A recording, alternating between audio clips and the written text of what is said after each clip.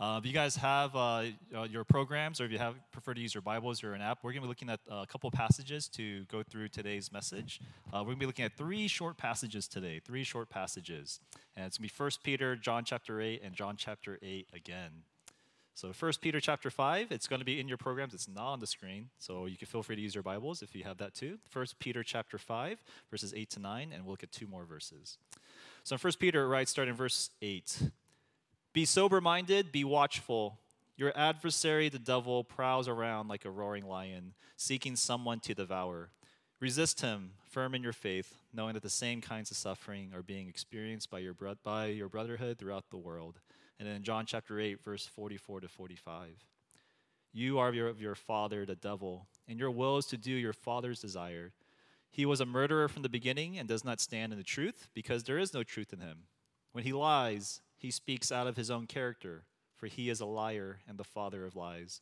But because I tell you the truth, you do not believe me." And lastly, in verse 31 and 32, "So Jesus said to the Jews who had believed him, 'If you abide in my word, you are truly my disciples, and you will know the truth, and the truth will set you free.'" This is the reading of God's word. So last week we began a new 6-part series that we called Formed, the Reshaping of Life. A lot of it is inspired by this book called Live No Lies by John Mark Comer. And the argument that we gave to introduce this series last week is that all of us, whether we know it or not, we are being spiritually formed. Something is forming us. Something is shaping us. The only thing is that we have a choice on how we can be spiritually formed. And I showed these two charts up there last week. One way you could be formed is you could be unintentionally formed, because all of us, we are believing in stories, we practice habits, and we are in relationships in this environment called the OC. Or we can choose to be intentionally formed, which is we embrace Jesus' teachings, we embrace his practices, we embrace his community, and it's through the environment of the Holy Spirit. To be unintentionally formed, all you have to do is wake up tomorrow. All you got to do is wake up on a Monday morning, and you will be unintentionally formed. But as God's people, we are called to be transformed, and that takes a lot of intentionality. Now, I don't know about you, but last week, if you heard that message, and the idea of being intentional, we kind of now know what to do, right? We go, okay, that makes sense. It's logical. I want to do that, but Monday, it's pretty hard. It's pretty hard. I'm not sure if anyone's week really changed from last week. Maybe you tried, or maybe you tried to take steps, or in the midst of it, you just got really tired or discouraged, and I get it. I hear this all the time from people when they hear, I believe in these stories from the world, but I got to believe in Jesus' teaching, so I should read my Bible every day. And when I talk to them later, they go, "Hey, how'd that go?" They go, "I tried, but it's tough. It's just so tough." Or, "I know I should connect with the community. Sundays are not enough. I want to know people. I know you guys, this church has a thing called community groups. I want to come and connect with a community group, but I'm so unmotivated. When the day came to visit one, I just couldn't do it." Or for some of us, I just know I should be intentional. I should do a schedule. I should lay it out. I should lay out what I want to do this whole week, but I'm tired. I'm really tired. Why is it like that? Why does it feel like a battle every single day just to stay faithful?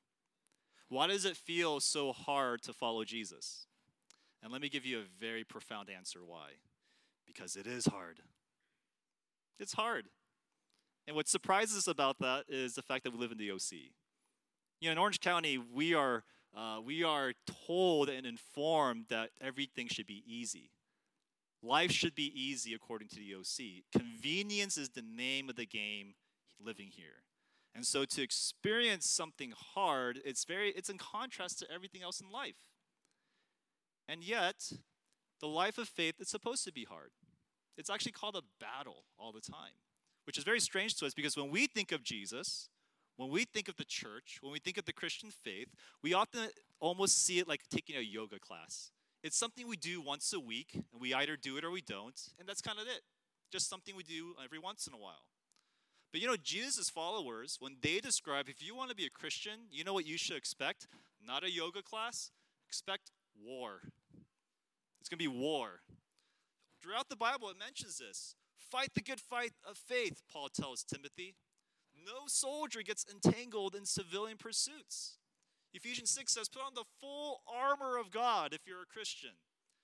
And Paul tells the Corinthians, the weapons of our warfare aren't against flesh. It's like, whoa, there's a lot of battle language that Jesus uses for Christians. And this war language, maybe it sounds kind of weird to us, the idea of fighting, because, we think of Christians as being pacifists who are nonviolent, or the founder of the Christian faith, Jesus, didn't he not battle his enemies? Didn't he die for his enemies? So what's with all this war language? And it's very important to get clear that as Christians, we are in a battle, we're in a war, but it's not with people. It's not with ethnic groups. It's not with nations. It's not with the liberals. It's not with the conservatives. In Ephesians chapter 6, verse 12, the Apostle Paul tells us, for we do not wrestle against flesh and blood, but against the rulers, against the authorities, against the cosmic powers over this present darkness. In other words, our war, it's a spiritual war, and there is an enemy that is working against our spiritual formation. And that's why it's so hard to be spiritually formed. There are three enemies that the Bible and the church consistently talks about that will stop you from wanting to be formed the way Jesus wants you to be formed. Historically, they are called the unholy trinity, and here are the three: the devil, the flesh, the world. The devil, the flesh, the world. These are the three enemies of the soul that are consistently brought up as warnings to believers, as warnings to God's people, and they are working against the Christian to be formed the way God wants them to be formed. And these are the ways that they attack the soul. The devil brings deceptive lies to the people. Our flesh has disordered desires to want to believe that. And then this is normalized by society. It seems normal to do this. And that's why it's so hard to practice intentional formation. It's not neutral ground that we are in. We have three enemies constantly working against us. And here's the bigger problem. Not only are there three enemies working against us, for us, we don't even know who these enemies are. We're not even familiar with them. In fact, we disregard them quite quickly. When you are warned about the devil, we can't help but smirk. We can't help but have memories of our youth group days going, I remember my youth pastor warned me about the devil. And we just kind of roll our eyes thinking, yeah, I guess he's out there somewhere.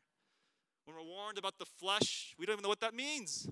What do you mean the flesh? We don't have a category in the modern terms for that word. And when we're warned about the world, we can't help but imagine an angry street preacher with a megaphone denouncing us who listen to pop music, because we think that's the world. And so while we are quick to denounce it, and it's pretty easy to roll our eyes against such warnings, what really makes it difficult, though, is then how do we make sense of our spiritual struggle? And yet, why do we find ourselves having a difficult time trying to try? And why does the New Testament constantly warn us about these three enemies? Perhaps Jesus and his followers, they recognize a spiritual battle that all of us tend to be blind in, and we, in order to win this battle, we need to recognize we're in a battle. We need to recognize that this is something that's deeper than what we see. So for the rest of this series, what we're going to do is we're going to examine this battle together. We're going to examine the war by looking at the enemies of our souls. We want to learn about who these people are, how to fight this battle, how can we be spiritually formed. And today, what we're going to do is we're going to look at the first and probably the most dismissed enemy of the soul in the modern world, which is the devil. We're going to talk about the devil a lot today and next week, so tune in. The three passages that we have looked at, we're going to learn three things about the devil. Number one, we're going to look at the reality of the devil. Is the devil real? Let's talk about that. Second is the attacks of the devil. How does the devil attack us if he's real? And then lastly, the fight against the devil. If he's real and he attacks, how can we resist him? How can we fight him? So first and foremost, the reality of the devil. My family and I, a few years ago, we moved to the neighborhood that we live in right now. And when we first moved into that neighborhood, we got out of the car and we were greeted by our neighbors going, welcome to the neighborhood. Are you moving in? And we go, yes, we are. And they're like, this is a great neighborhood. There's a lot of great friendly neighbors. There's a pool area right there. It's really peaceful and calm. Just one thing you have to watch out for, the coyotes. There are coyotes all over this neighborhood. And these coyotes are big. We see you have young kids running around. few years ago, they bit a kid. So you got to watch out for that. When we heard that, what did my wife and I do? We sometimes were mindful of the coyotes because we'd walk out, and when we had young kids, we just look out, no coyote. If sometimes our friends bring a dog, we tell them, hey, there's coyotes here, don't let them loose. So we were mindful of the coyotes because they warned us about these coyotes because, again, we don't want our dogs to get snatched. We don't want our kids to get bit. But imagine our neighbors, they said, no, there's not just coyotes here, but also watch out for the lions. There are lions roaming around this neighborhood. You know what would happen? We wouldn't just watch out sometimes, we'd watch out all the time. Because while coyotes could bite our kids and eat our dogs, lions could bite us and eat us. And so we'd always be on the lookout for lions if that was the warning that was given to us. 1 Peter chapter 5, Peter warns readers and Christians saying, you have to watch out for something, and it's as dangerous as a lion, as dangerous as a roaring lion. In verse 8, look what he says, be sober-minded, be watchful. Your adversary, the devil, prowls around like a roaring lion, seeking someone to devour. The word devil, it literally means slanderer or accuser. It is one of many names the Bible gives to the devil. He is also called the evil one, the tempter, the destroyer, the deceiver, the serpent, the great dragon, all talking about the same person. The Bible does not give details about his origin. We just know that he is not God's rival, where it's good versus evil in this way, but he is a created being. We know the devil is a spiritual creature, and we know that the devil, he aims to destroy God's work. And what Peter is saying is that if you are a Christian and you journey this Christian life, there's a devil out there. He's looking to eat you, so pay attention. Watch out.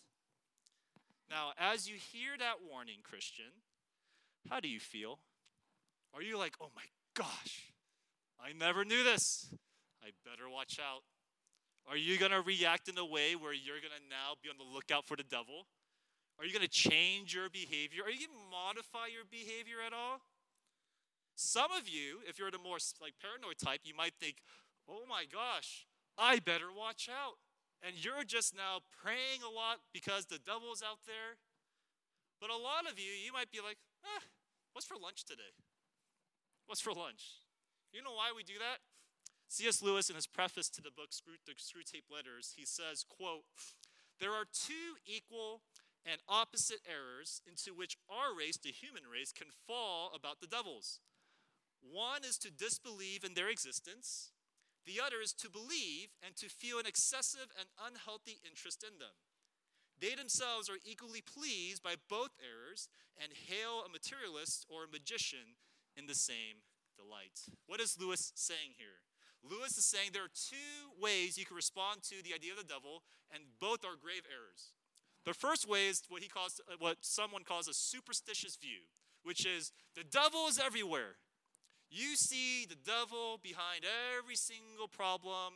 He's everywhere. You're preoccupied about him. And when we think of people like that, we think of historically ancient world, Salem witch trials. They saw the devil everywhere, which might have just been diseases, but that's the devil. And so there's a superstitious view where everyone sees the devil everywhere. So that's one error. But there's another error, which we call the substitious view. You're not superstitious, you're substitious, meaning you don't see the devil everywhere. He's nowhere. He's nowhere. As modern people, we are not preoccupied with the devil. He never occupies our mind because we're rational people. That feels so superstitious. The devil? Like, you believe in that? Do you have a master's degree? Really? Like, you really think there's a devil out there? As modern people, we enjoy watching movies about the devil. We enjoy hearing stories about the devil. But the reality of the devil in our lives, there's a lot of problems that we have with that. How could anyone believe in the devil? Just know, as someone who tries to think rationally myself, I empathize with anyone who has a hard time heeding Peter's warning. I have a lot of problems or questions with the devil too, but here's something I concluded. As much problems as there might be to believing in the devil, you face bigger problems if you don't believe in the devil. You face bigger problems. Let me name a couple of them. First problem is this. If you don't believe in the devil, you're going to have a really hard time following Jesus. Because Jesus believes in the devil. Jesus Christ, he fully believes in the devil. Not just on the sermon, but just all of life. When the disciples went on a mission trip and they came back going, we converted all these people to Christianity. You know what Jesus said? He didn't go, good job, guys. Jesus says, I saw Satan fall.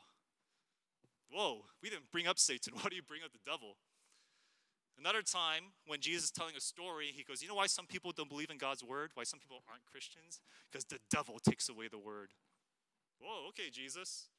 And later, when Peter, he rebukes Jesus, going, hey, don't do that. And Jesus goes, get behind me, Satan. Whoa, Jesus talks about the devil a lot. What's going on? In fact, Jesus doesn't just talk to the devil a lot. His whole worldview, you cannot describe it without the devil. He calls the devil 3 times the prince of the world. He is the prince of the world. That word prince in the Greek, it refers to the highest ranking Roman soldier. So what Jesus is saying when he calls the devil the prince of the world, he's saying the devil is the most powerful creature in the world. That's Jesus' worldview. And he never once tried to convince people that the devil exists. Jesus just presumes the devil exists. As one author says, quote, every facet of Jesus' life was dominated by his belief in the reality of demonic forces. Whether or not it makes sense or is embarrassing for contemporary thought, it is entirely beside the point. If you want to believe in Jesus, if you want to believe in his teachings, you have to know Jesus, he really believes in the devil. Here's the second problem if you don't believe in the devil. Not only do you have a problem following Jesus, you're going to have a problem explaining evil. How does evil work? I know we tend to think when Christians believe there's a devil, so simplistic, so reductionistic. How could you believe in something like that? We're sophisticated in our view of life. Is it really simplistic to believe in the devil? Because let's pause and ask this question. What causes somebody to do evil? What makes somebody evil? If you ask a biologist, what they'll say is this. And I'm being very simplistic, but this is you. What makes you do something evil? If you just believe in the material world, you just believe in biology, you go, oh, you know what it is? It's this. It's your body. It's your mind. Something genetic about you. So you know how we get rid of evil in this world? We need better medicine. We need to have better education because it's all your mind and your body. That's what's influencing you to do evil. Really, we just need medicine and all the evil will go away. And so the psychologist will be like, no. It's not your body or genetic only. What we have to pay attention to is actually our family, our culture. How are you raised? Where do you live? That influences you to become evil. So how do we fix evil? You need to see a therapist. You need to see counseling. We make sure that you explore your past. Really? That is the way we're going to fix evil in the world? And then you talk to the churchy people that go, no. You know what it is? What causes us to do evil? It's the devil. The devil and the spiritual world, that's what causes us to do evil. So how do we get rid of evil? We just pray. We just pray. And what I would argue is all 3 of those, if it's just internal, if it's just external, if it's just spiritual, way too simple. Because the solutions are way too simple. But for Christians, it is this holistic view of what causes someone to be evil, where it is your body, your mind, internal. It is your culture, your family, external, but it's also spiritual, where there's someone out there that is working for evil. So far from being this simplistic view of evil, I would argue Jesus and the New Testament were way more nuanced about the evilness of the human heart. Evil becomes far too simple without the devil. Lastly, if you don't believe in the devil, you will not only have the problem of following Jesus or explaining evil, you have a problem loving people. Isn't that strange? What do I mean by that? Here's the argument. If you don't have a devil in your worldview, you will end up demonizing people. Who are you going to hate for the hatred in this world? Who are you going to blame for the evil in this world? Pastor John Tyson, he says it like this, quote, a culture that has removed the supernatural from its thinking will not do away with the concepts of the supernatural. It will transfer them to the natural. Without acknowledging actual fallen angels and enemies of God, we turn others into fallen members of our desired social conditions and enemies of ourselves. And he continues, Christians with a Satanless gospel will project the anger that should be reserved for Lucifer onto other social groups, ignoring the Apostle Paul's reminder that we fight not against flesh and blood, but against principalities and powers. In other words, in a culture like ours, that perhaps the least culture that believes in demons, we are the least likely to believe in the existence of the devil, aren't we demonizing a lot of people today? Aren't we demonizing a lot of groups today? We have a lot of problem. We have a problem. So why does this matter? Why does it matter if the devil is real? What should be our takeaway? For anyone who is here, skeptical about Christianity, exploring Christianity, I'm pretty sure you walk in and you hear what Jesus says about love and forgiveness, and you think, I like that. That sounds pretty good. But anything about miracles or the spirits, or especially the devil, sounds pretty wonky, right? It sounds wonky. But what if, just as Jesus, he understands love and forgiveness better than anybody else that we know is alive, what if Jesus sees this reality better than us? What if Jesus sees and understands evil more than this modern world? Because if we don't believe in the devil, we're going to have a hard time not demonizing one another. We're going to have a hard time really explaining what evil is. And you're going to especially have a hard time really beginning to follow Jesus. Because for Jesus, this was really important. Now, if you're a Christian, I feel like most of you would agree with what I said. The struggle is not believing in the reality of the devil. For Christians, the struggle is believing in the relevance of the devil. Okay, the devil exists, so what? Peter says, watch out and pay attention. We go, meh, again, what's for lunch? And you know what? Perhaps the only thing more dangerous than the devil is not believing he's dangerous. It's not believing he's dangerous. Because when we don't pay attention to the devil, it's like living in a place where we're throwing a picnic in the middle of a war, shots are being fired, and we have no idea why we're getting shot. We have no idea what's going on because we're in a battlefield, and we're confused. Why am I so anxious? I'm so anxious, and I don't know why. I did all the right steps. Why am I anxious? Why am I so angry these days? I know this caused it, but why am I so angry? Why am I so depressed? I'm super depressed. What's going on? You're laying a blanket in the battlefield and you're confused of what's happening. And the result is we're just blind to this whole other dimension of evil. As the great theologian Kaiser Sose says in the movie The Usual Suspects, nobody believed the devil was real. That was his power. The greatest trick the devil ever pulled was convincing the world that he didn't exist. And so let's consider, if the devil is real though, what should we do? How should we pay attention to him? How should we watch out? In other words, how does the devil attack us? And that leads to the second point, the attacks of the devil. Now, when you hear that term, the devil is attacking you, spiritual warfare, that's, if you've been churched, you've heard that term before. I don't know about you, but for me, I tend to naturally dismiss it or go, yeah. You know why? At least two reasons. When I hear spiritual warfare, the devil attacks, I just kind of see it as like paranoia. I see it as Christians who are blame shifting and reading into things. So for example, I hear this like regularly where I was on my way to church this Sunday. My wife and I, we just started fighting. Oh, it was the devil. The devil attacked us. Maybe, or maybe it was you. It was you, bro. Or, I was trying to make it to the homeless outreach event. Got a flat tire. Can you believe it? On the way to the homeless outreach event. Spiritual warfare. Spiritual warfare. Maybe you just got a flat tire. In other words, when I hear people use spiritual warfare in that context, I kind of dismiss it because there's another way to explain it. It's just you or it's just your tire. So that's one reason why we roll our eyes. Or another reason why we're not really taking it seriously, spiritual warfare, is when we think of the devil's attacks, we limit it to what we've seen in The Exorcism or Paranormal Activity, right? The devil attacks by demon possession or by a haunted house. We don't see that anywhere, so we're good. We're good, right? And so because of that, we tend to think that we are okay. We don't pay attention to the warning. But what's really interesting is that while it's possible the devil attacks in those methods, in those ways, when Jesus gives his most in-depth explanation of who the devil is and how he works, he mentions none of that. None of that is mentioned. Look what he says in John chapter 8, verse 44 again.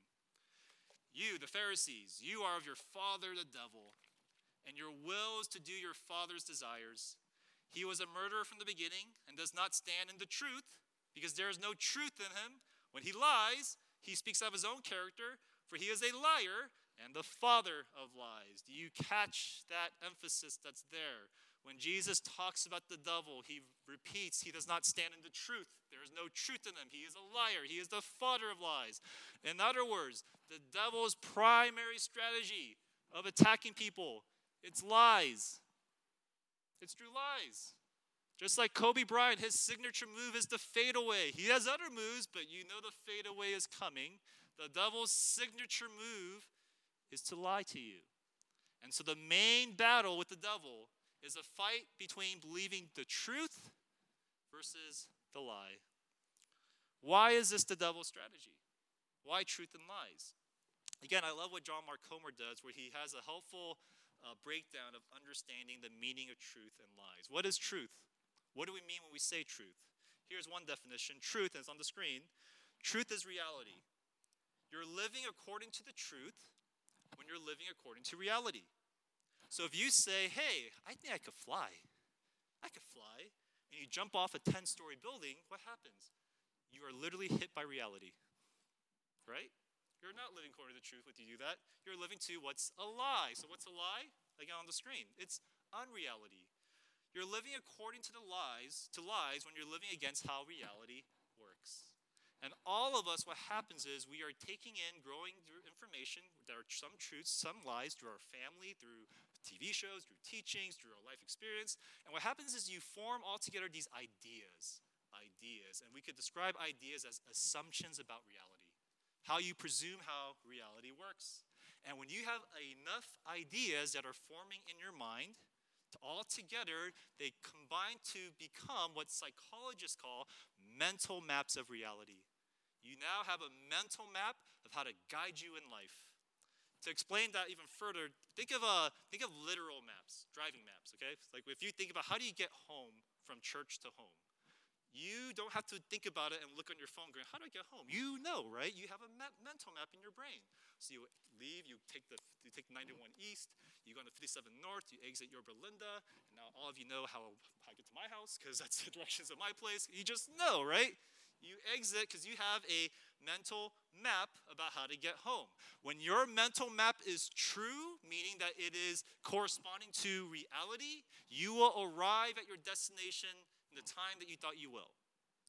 If your mental map is off, meaning that it's not true, it does not correspond to reality, you will get lost and you will end up somewhere that you don't want to be. That's how literal mental maps work. Now, in the same way that we develop and form literal mental maps of how to get home, we develop mental maps also how to navigate life. All of life, how you spend your money, how you spend your time, how you go about dating, how you go about marriage, how you go about parenting. It is all being formed in you. You have these maps and you don't even know it. It's just there. And when all of these maps coalesce together, it becomes your way of navigating through reality, to navigate through life. And your hope is it's going to lead you to a destination that modern Western people see as happiness. We want to be happy. That's the ultimate goal. And when your map matches reality, your life will flourish. Your life will be good. That's if it matches. That's if it's true. Here's the problem. When we believe something that's not true, when we are filled with ideas that are false, that are lies, that don't match reality, your mental map's going to lead you to a place you don't want to go. And it's going to feel horrible. You want to know a classic example of this? American Idol. American Idol. There's some contestants on that show. They think they're amazing singers. They think that they can make it big time. Who knows how they developed that idea? Maybe they had parents who gave them false praise. Maybe they had a town where nobody else could sing except them. Who knows? But they thought that I am an amazing singer, and I'm going to make it big time as soon as somebody discovers my singing talents. And what happens? They go on American Idol, they sing in front of the judges, and wham! Reality hits them. Reality shows that you were living a lie. That is not who you are. And you could deny it all you want, but at a certain point, if you keep going that way, you're going to find yourself in a destination that you do not want to be. Embarrassment, failure, despair. This is how mental maps work. This is what drives us to places that we don't want to be. And And this is how the devil attacks us. This is how the devil attacks us. Deceitful ideas, believing in something that's not true. It plays into our disordered desires, the flesh, and it looks so normal to the rest of the world.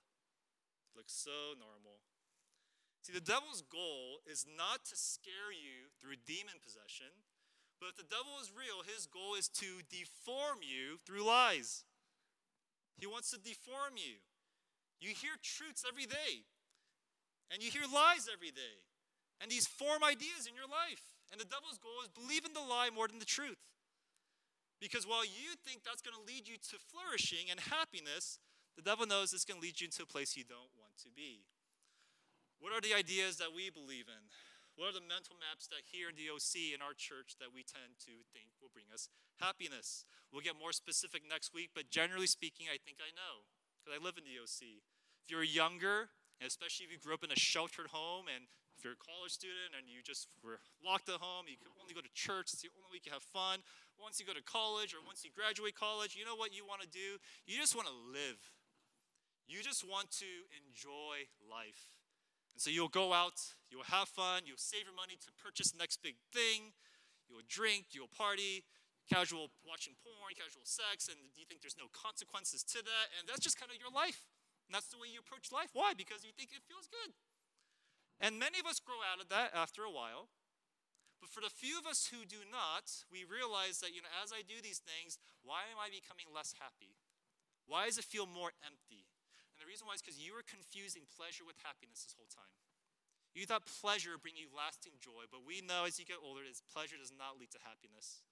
So for those of us who grow out of that, what happens? What takes place? You try to live for something greater, your career, your work, something that's going to give you meaning, your dreams. And so you use all of your time to pour into your work, to pour into your career.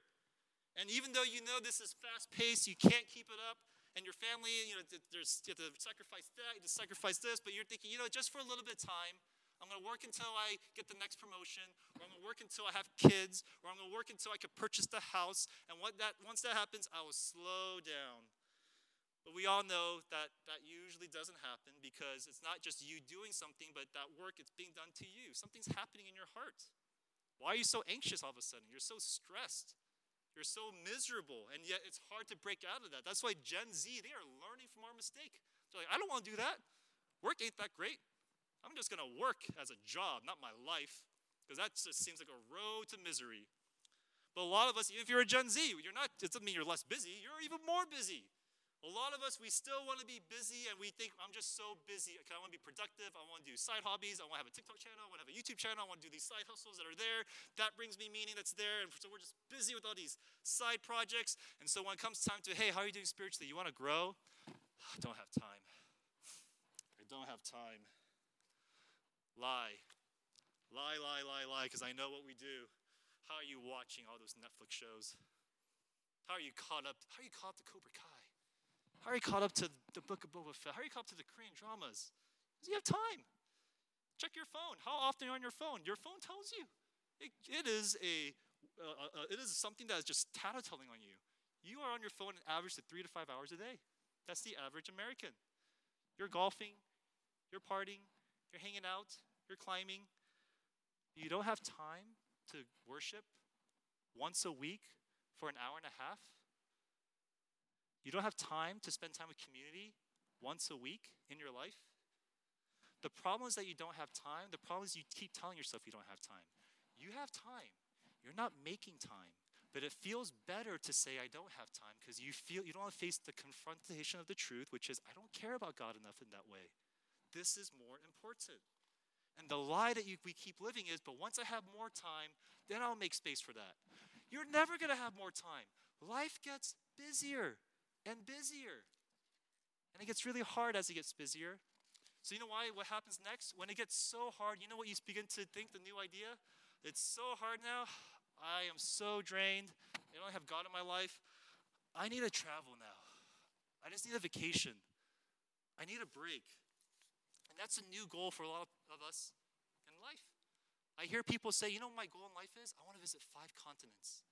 5 different continents. That's my goal in life. That's your goal in life? For a lot of us, like, that sounds wonderful though, right? And again, I'm not bashing traveling. It is wonderful. Traveling and vacationing is great. Here's the problem. How many times do you travel a year? 2 to 3 times? What happens all those other days you don't travel? Nah. It's just life. Life is hard. Life is a drag. But I'm doing this all for that vacation. I'm doing it all for that moment of relief. That's the one thing I am looking forward to. And the question is, as much as everyone thinks that's normal, is that leading to life or is that leading to death for you? Alan Noble, he writes in this book, You Are Not Your Own, he describes just so beautifully the modern description of how we go about life. He says, quote, "The mode that best describes our day-to-day experience today is survival. Ask an honest parent, student, or employee, and they'll tell you that their goal for the day is to survive, to get through the day, to make it through. Existence is a thing to be tolerated. Time is a burden to be carried. And while there are moments of joy, nobody seems to be actually flourishing, except on Instagram, which only makes us feel worse." Is this you? Is this your life? Are there ideas you're holding on to that's leading to not real life for you, but it's leading to a place you didn't really want to be? And here's the problem. Because it's so normal, we feel trapped. We feel trapped in this cycle of what do I do? And this is why Jesus came into the world. This is why Jesus came. When Jesus came into the world, he came with a specific mission to set us free. That leads to the last point, the fight. You know, when Jesus came in the first century, he came, everyone thinking he's the Messiah. And they were looking forward to the Messiah because they all were under Roman rule.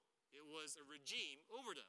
And so they expected the Messiah to do something about that situation, to free them from Roman rule. So what did they expect Jesus to bring? I give you sword. Here's a sword. Here's a battle. Go to battle. Here's some weapons. You can fight Rome. Or I bring you an army. Let's go together. I bring you horses, cavalry. Let's go charge. I have here to free you from the tyranny of Rome. And yet, when Jesus came, even though that was the expectation, what did he say? In John chapter 8, verse 31 and 32, this is what he says. "So Jesus said to the Jews who believed in him, 'If you abide in my word, you are truly my disciples, and you will know the truth, and the truth will set you free.'" Jesus knows our main opposition. It's not Rome. It is not tyrants. It's not ISIS. It's not left-wing liberals. It's not right-wing conservatives. It's not poverty. It's not disease. It's not even the demons possessing and attacking us. The main thing Jesus sees that's oppressing us, that is attacking us, are lies, and Jesus wants to free us of that with the truth. This is why Jesus came into the world. What is one fundamental truth that Jesus wants us to know? Who do you belong to? Who do you ultimately belong to? In the ancient world, you belong to your family, to your tribe. You must live for them. You must live out their values. You must live out their benefit. Sounds nice, sounds honorable, leads to oppression. It leads to a lot of oppression. In the modern world, forget that. You live for yourself. Live for you, your goals. Sounds nice, and even though it's not oppression, you know what it leads to? Depression. That's why the modern West is so depressed. We don't know what it means to live for ourselves. That's why Jesus says, those are the mental maps you used to have. Let me give you a new mental map. You belong to me. You were made for Jesus. You were made to live for him. And discipleship, repentance, is you are giving your mental map and you're trading it for a new map where your destination is a life with Jesus. That's what a Heidelberg Catechism, the first question to ask is, what is your only comfort in life and death? And the Christians answered that I am not my own, but I belong with body and soul, both in life and in death, to my faithful Savior, Jesus Christ. This is why Jesus came. The first truth he wants us to know is, who do you belong to? And not only who do you belong to, but that Jesus, because he came down, he belongs to you too. The gospel tells us through his death, he died the death that we deserved for our sins. And now we are accepted in God. And through his giving of the Holy Spirit, you are invited to now share life, not just life with him, but life abundantly. Personally, I'm getting pretty old, at least for our church. I'm getting kind of old. And I've experienced those different stages of hedonism where I was kind of just doing what I want, work and career, making it the center of my life, being busy and I'm just too busy for everything, traveling, vacation, that's the goal. And I'm tempted with that. I still struggle with that. And nothing seems wrong with that because everyone's doing it. But I also know where that leads. It leads to anxiousness, emptiness, depression. And I think when the devil sees me doing that, he loves it. Because it's making me not care about Jesus, not needing Jesus. Jesus is a part of my life, but he's not central to my life. And that's what it leads to. And I know, though, the more I know the truth, which is that Jesus Christ, through him, he gives you the life that you've been searching for your whole entire life. And I've tasted and seen that, and when you tasted and seen that, the devil's goal is to make you not taste it anymore. But when we get closer to the truth and experience who Jesus is, life becomes fuller. Life becomes meaningful. Life becomes what Jesus says. It's abundant. And so, to conclude, let me just bring it down to this. All of us, again, you are believing in ideas. Some are true, some are lies. But all those ideas have zero power over you until you start believing it. When you believe it, then it has power over you, and you hear it every day. It's not until you internalize that truth or lie that it actually affects you. And our goal at this church is we want to be a church that does not just preach truth, that does not know truth, but we are internalizing the truth of Jesus deep in our hearts so that it goes against the lies of the devil that we hear every day. So how do we do this? Come back next week. We're going to talk about that more, of how we can do this. But today, can I just leave us with two things? Number one, this week, would you pay attention? And would you watch out for the devil's attacks? And remember, we do that by paying attention to lies. Where is the devil lying to you? Where are the lies in your life? And you can identify the lies, but what's causing you to draw away from God? What's causing chaos in your life and disorder? You can bet when you've identified it, there's probably some lies that are going on there. Are you paying attention to that? Are you watching it? And the second thing is, together as a church, after I pray, we're going to declare a fundamental truth together, the first and most important fundamental truth, which is we belong to Jesus, and we'll practice that by taking the Lord's Supper. So would you join me in prayer, and then we'll take the Lord's Supper.